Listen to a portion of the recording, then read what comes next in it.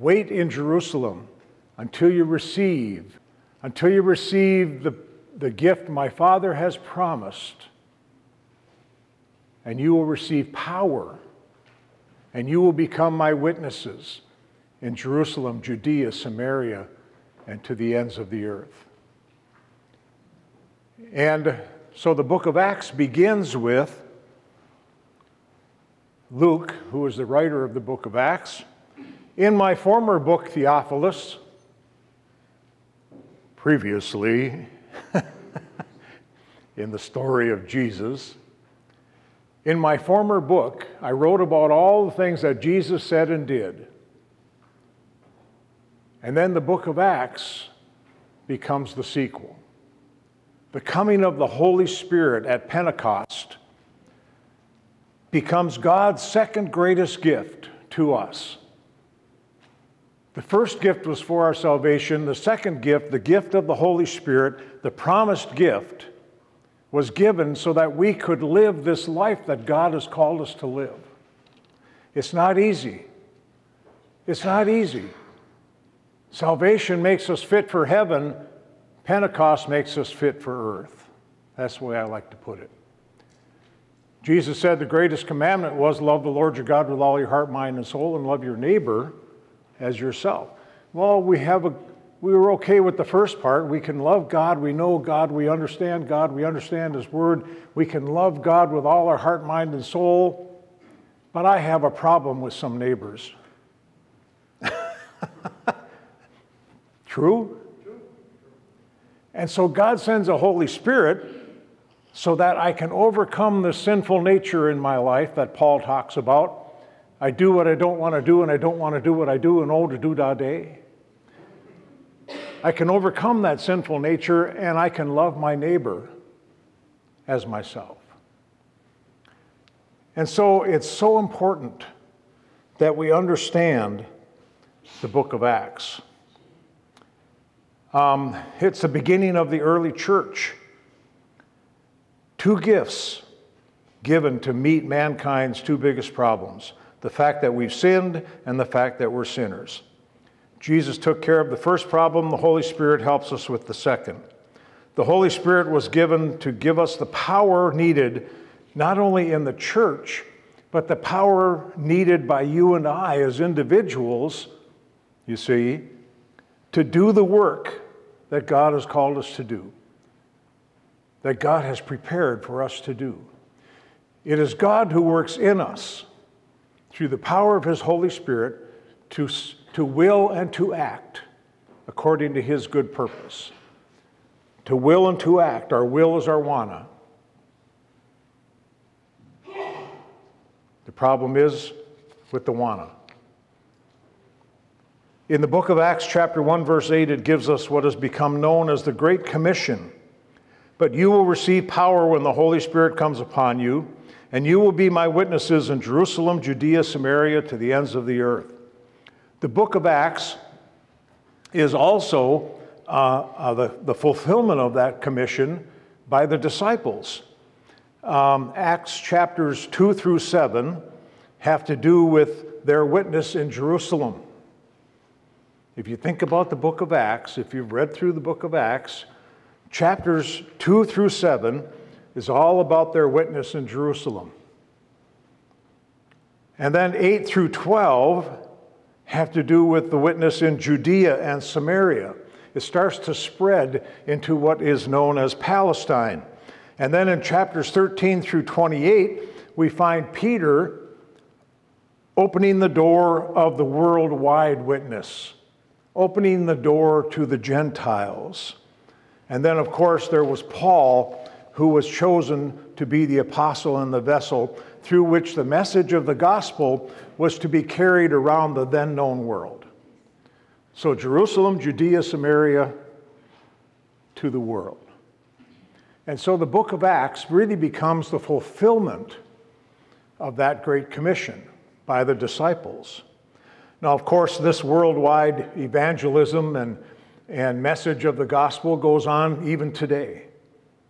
We are still spreading the word as far as we know across the world.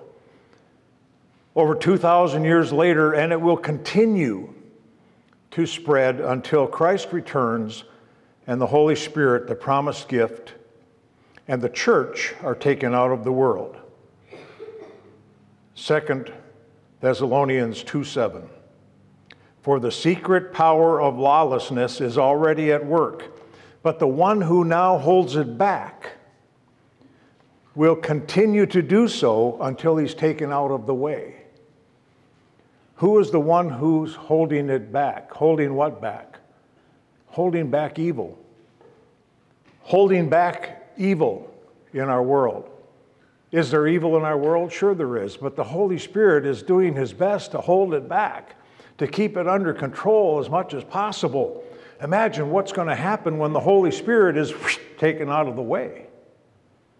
And the church is raptured, and there's nothing left on earth but evil. Hell on earth. It's called the tribulation. Now I'm getting ahead of myself. I just wrote a book, my newest book. I don't have copies of it yet, but I hope to get them soon.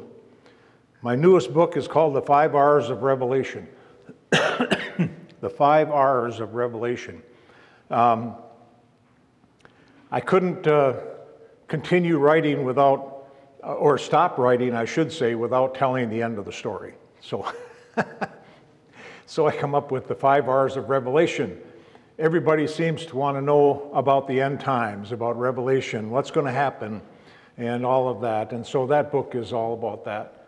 It's about the rapture and the revelation and the rapture and the tribulation and all of those things that happen during the end times. When the Holy Spirit, I ended last week with this thought, when the Holy Spirit is filling and leading the church, it ought to be a dynamic force of change in the world. When the Holy Spirit is filling and leading the church, it ought to be a dynamic force in the world. It's like a glowing orange hot iron that sets fire to everything it touches. People see things in the church like love and joy and peace and patience and kindness, goodness, gentleness, and self-control, which we call fruit. The fruit of the Spirit. Those aren't fruits, plural, that's the fruit. It's all one fruit. It's like an orange, all the slices of the fruit contained within the rind of love. It's the fruit of the Spirit that people see and they don't see in the world. They see it in the church, but they don't see it in the world. And many of them don't even see it in their own families. Am I still on? No? Yeah, I think the battery might be going or I'm unpaused. What? Okay. You can all probably hear me anyway, right? The fruit of the Spirit is what attracts people to the church. It's the indwelling power of the promised gift that changes the way we think.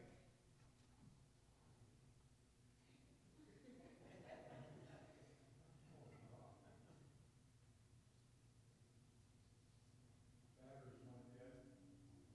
You see, you still have to be connected to the power source.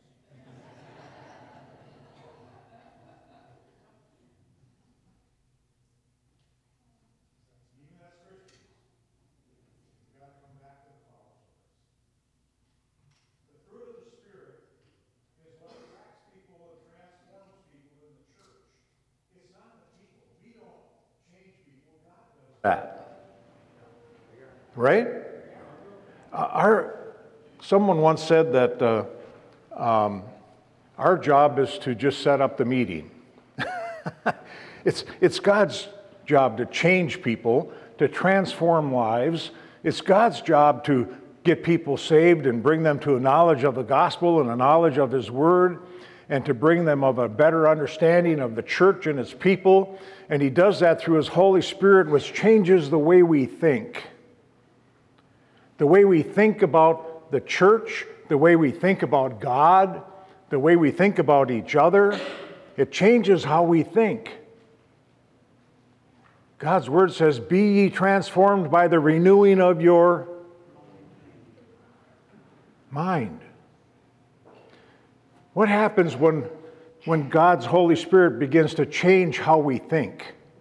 I used to think before I got into the ministry, before I got saved myself, I used to think the church was nothing but a bunch of holy rollers. Remember those days?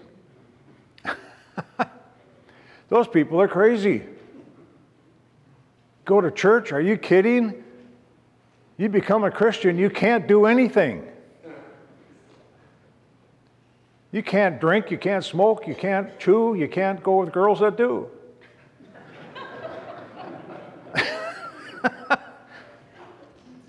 And it's a good thing.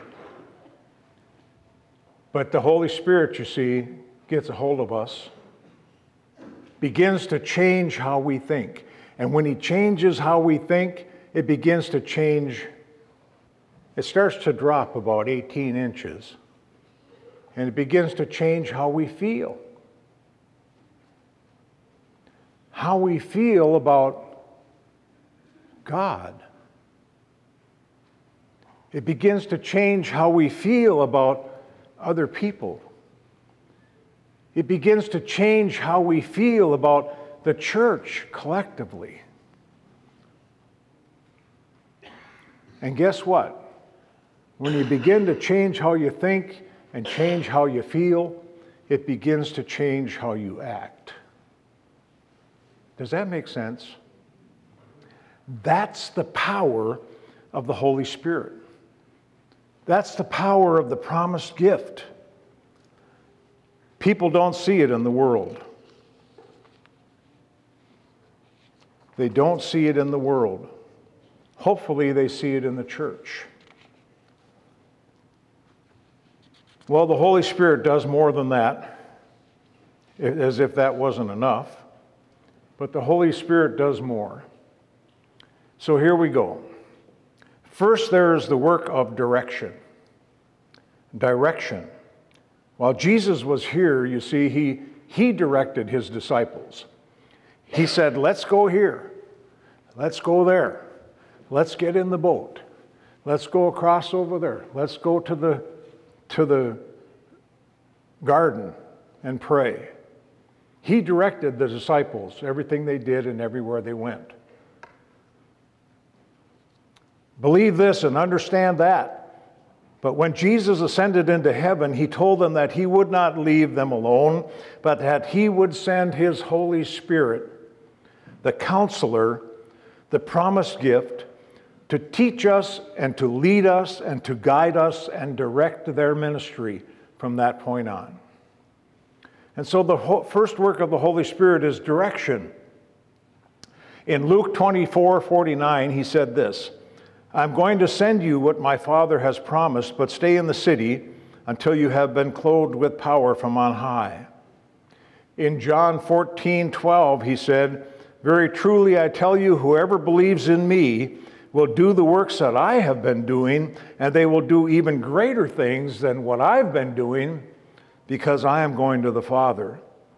In John 14:15, he said, if you love me, keep my commands, and I will ask the Father, and he will give you another advocate to help you and be with you forever, the Spirit of truth.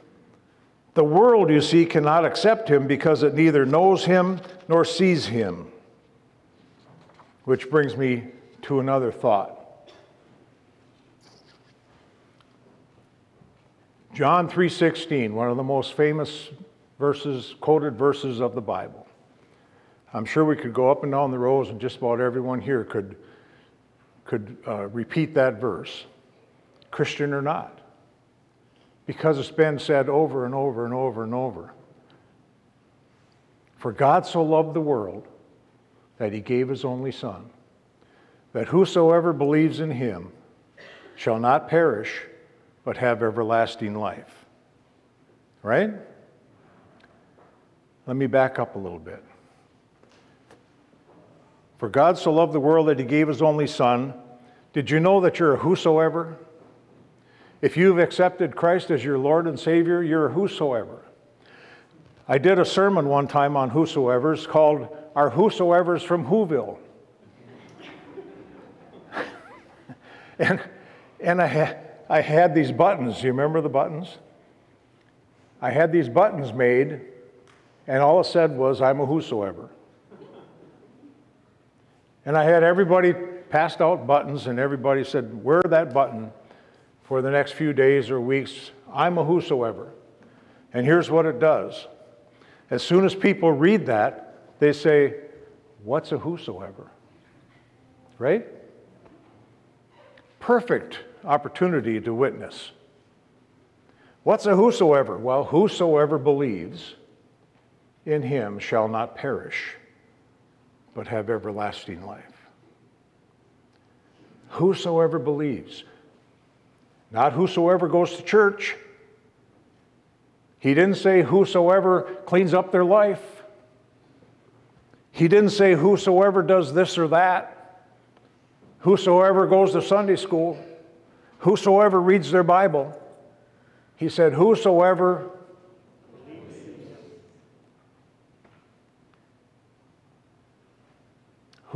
believes. He gave his only Son that whosoever believes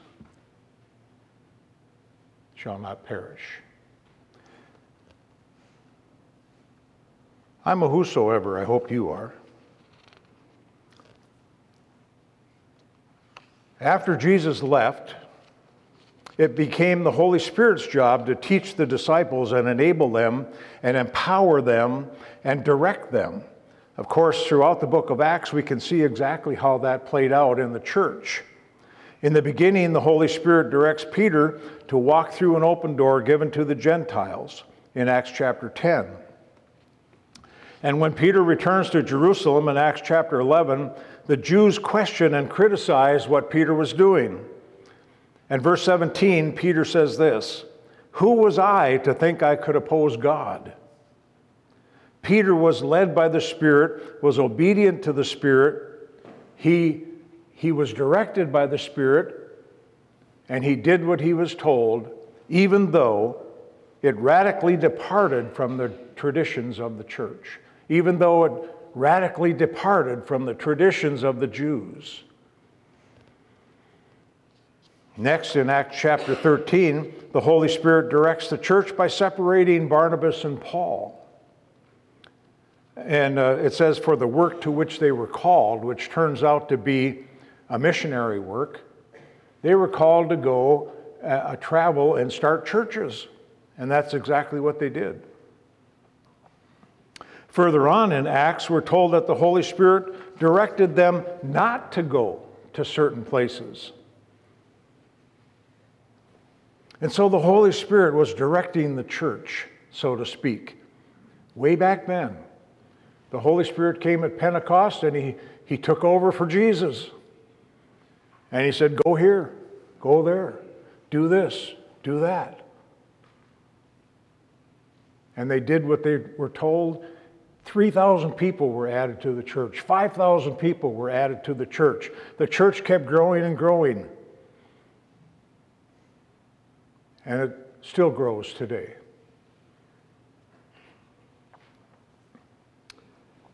So let me ask this. Does the Holy Spirit direct the church today, or do we? Does the Holy Spirit direct the church, or do we? Do we say, let's do this, let's do that, let's go here, let's go there, let's try this, let's try that? Or do we get on our knees and say, Holy Spirit, what would you have us do?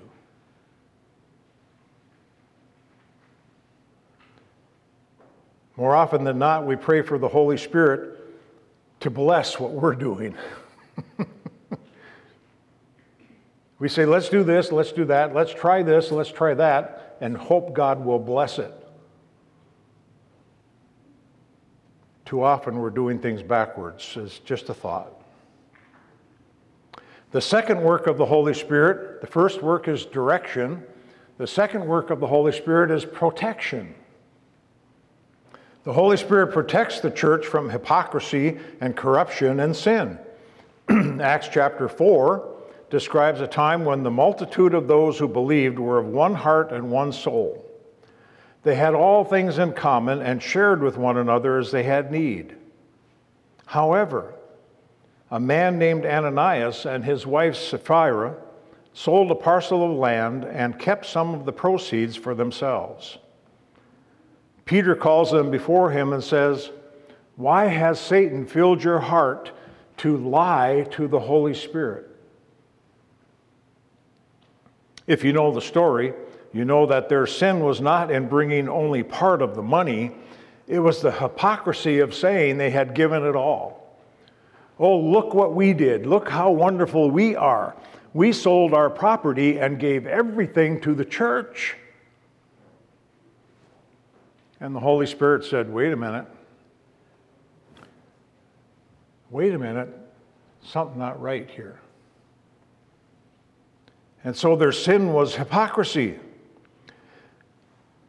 They said that they had given all the money in order to impress other people and to appear more committed than they really were.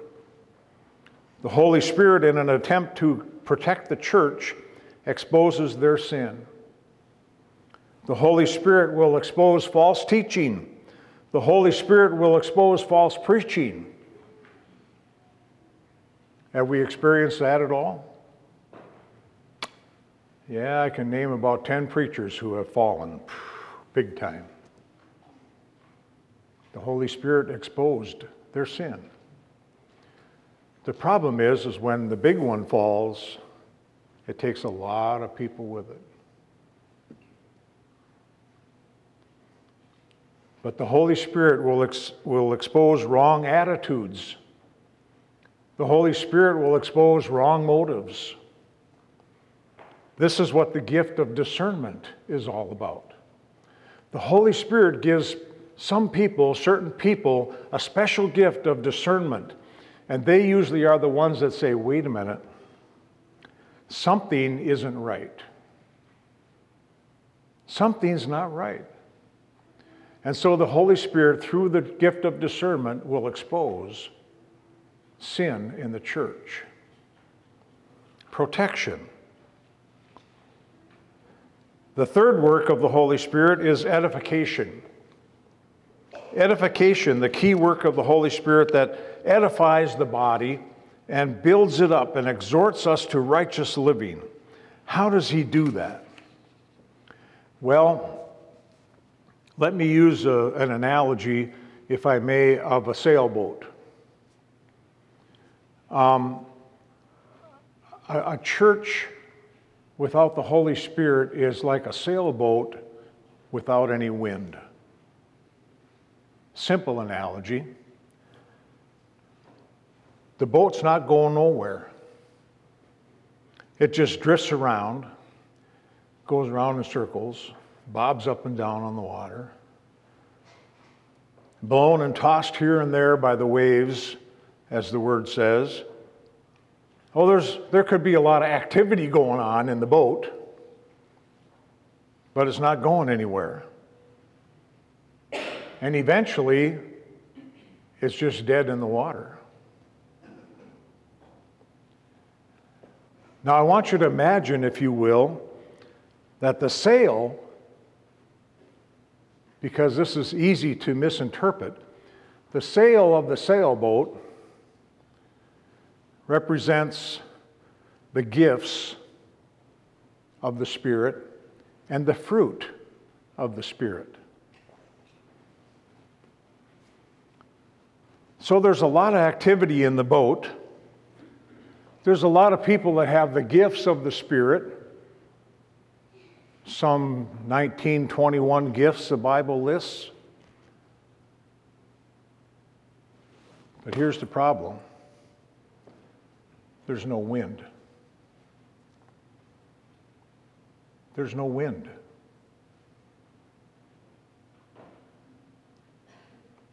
You see, the sail doesn't move the boat. The wind moves the boat. It's the wind in the sails that moves the boat. So our first and only question as a church ought to be, is there any wind? When the wind of the Holy Spirit fills the sails of the church with Spirit-filled worship and Spirit-filled teaching and Spirit-filled preaching, Spirit-filled people using their gifts and their talents and their skills, well, you better hold on, because it's going to be a ride. It's going to be a ride.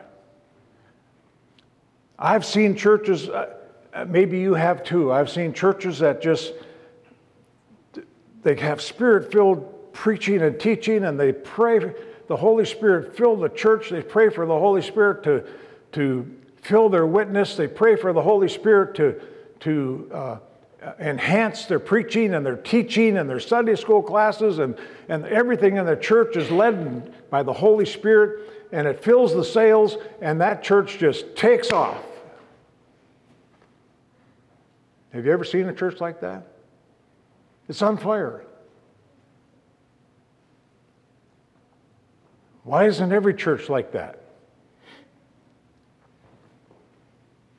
Probably because there's not much wind.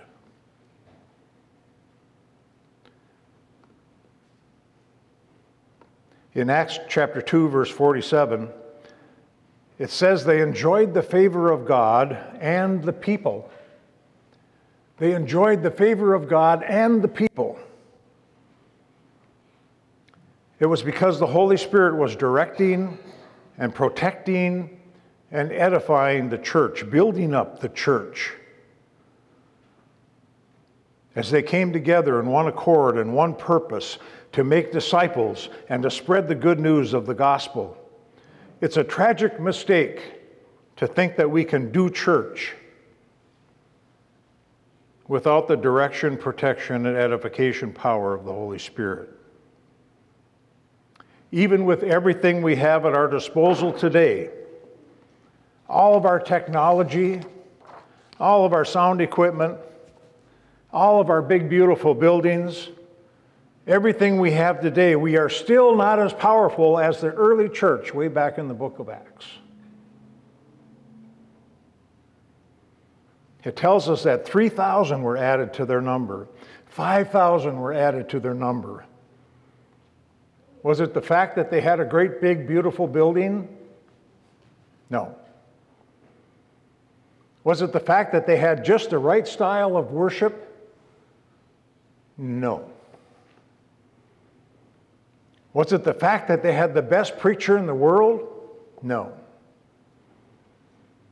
The thing that attracted them to the church way back in the book of Acts is the same thing that attracts people to the church today. It's the transforming power of God's Holy Spirit. The Spirit of truth, changing lives, filling people with fruit, love, joy, peace, patience, kindness, faithfulness, gentleness, self-control, coming together as people share together. The gifts of the Spirit are being used to do what needs to be done, and doing it all for God's glory. God's glory. Maybe we need to take heed to God's own word when he says in Zechariah chapter 4, verse 6, not by power, not by might, but by my Spirit, says the Lord. Is there any wind? Is there any wind? Next Sunday will be my last Sunday in this series, and you won't want to miss it. The title of next week's message is 120 Disciples in a Honda.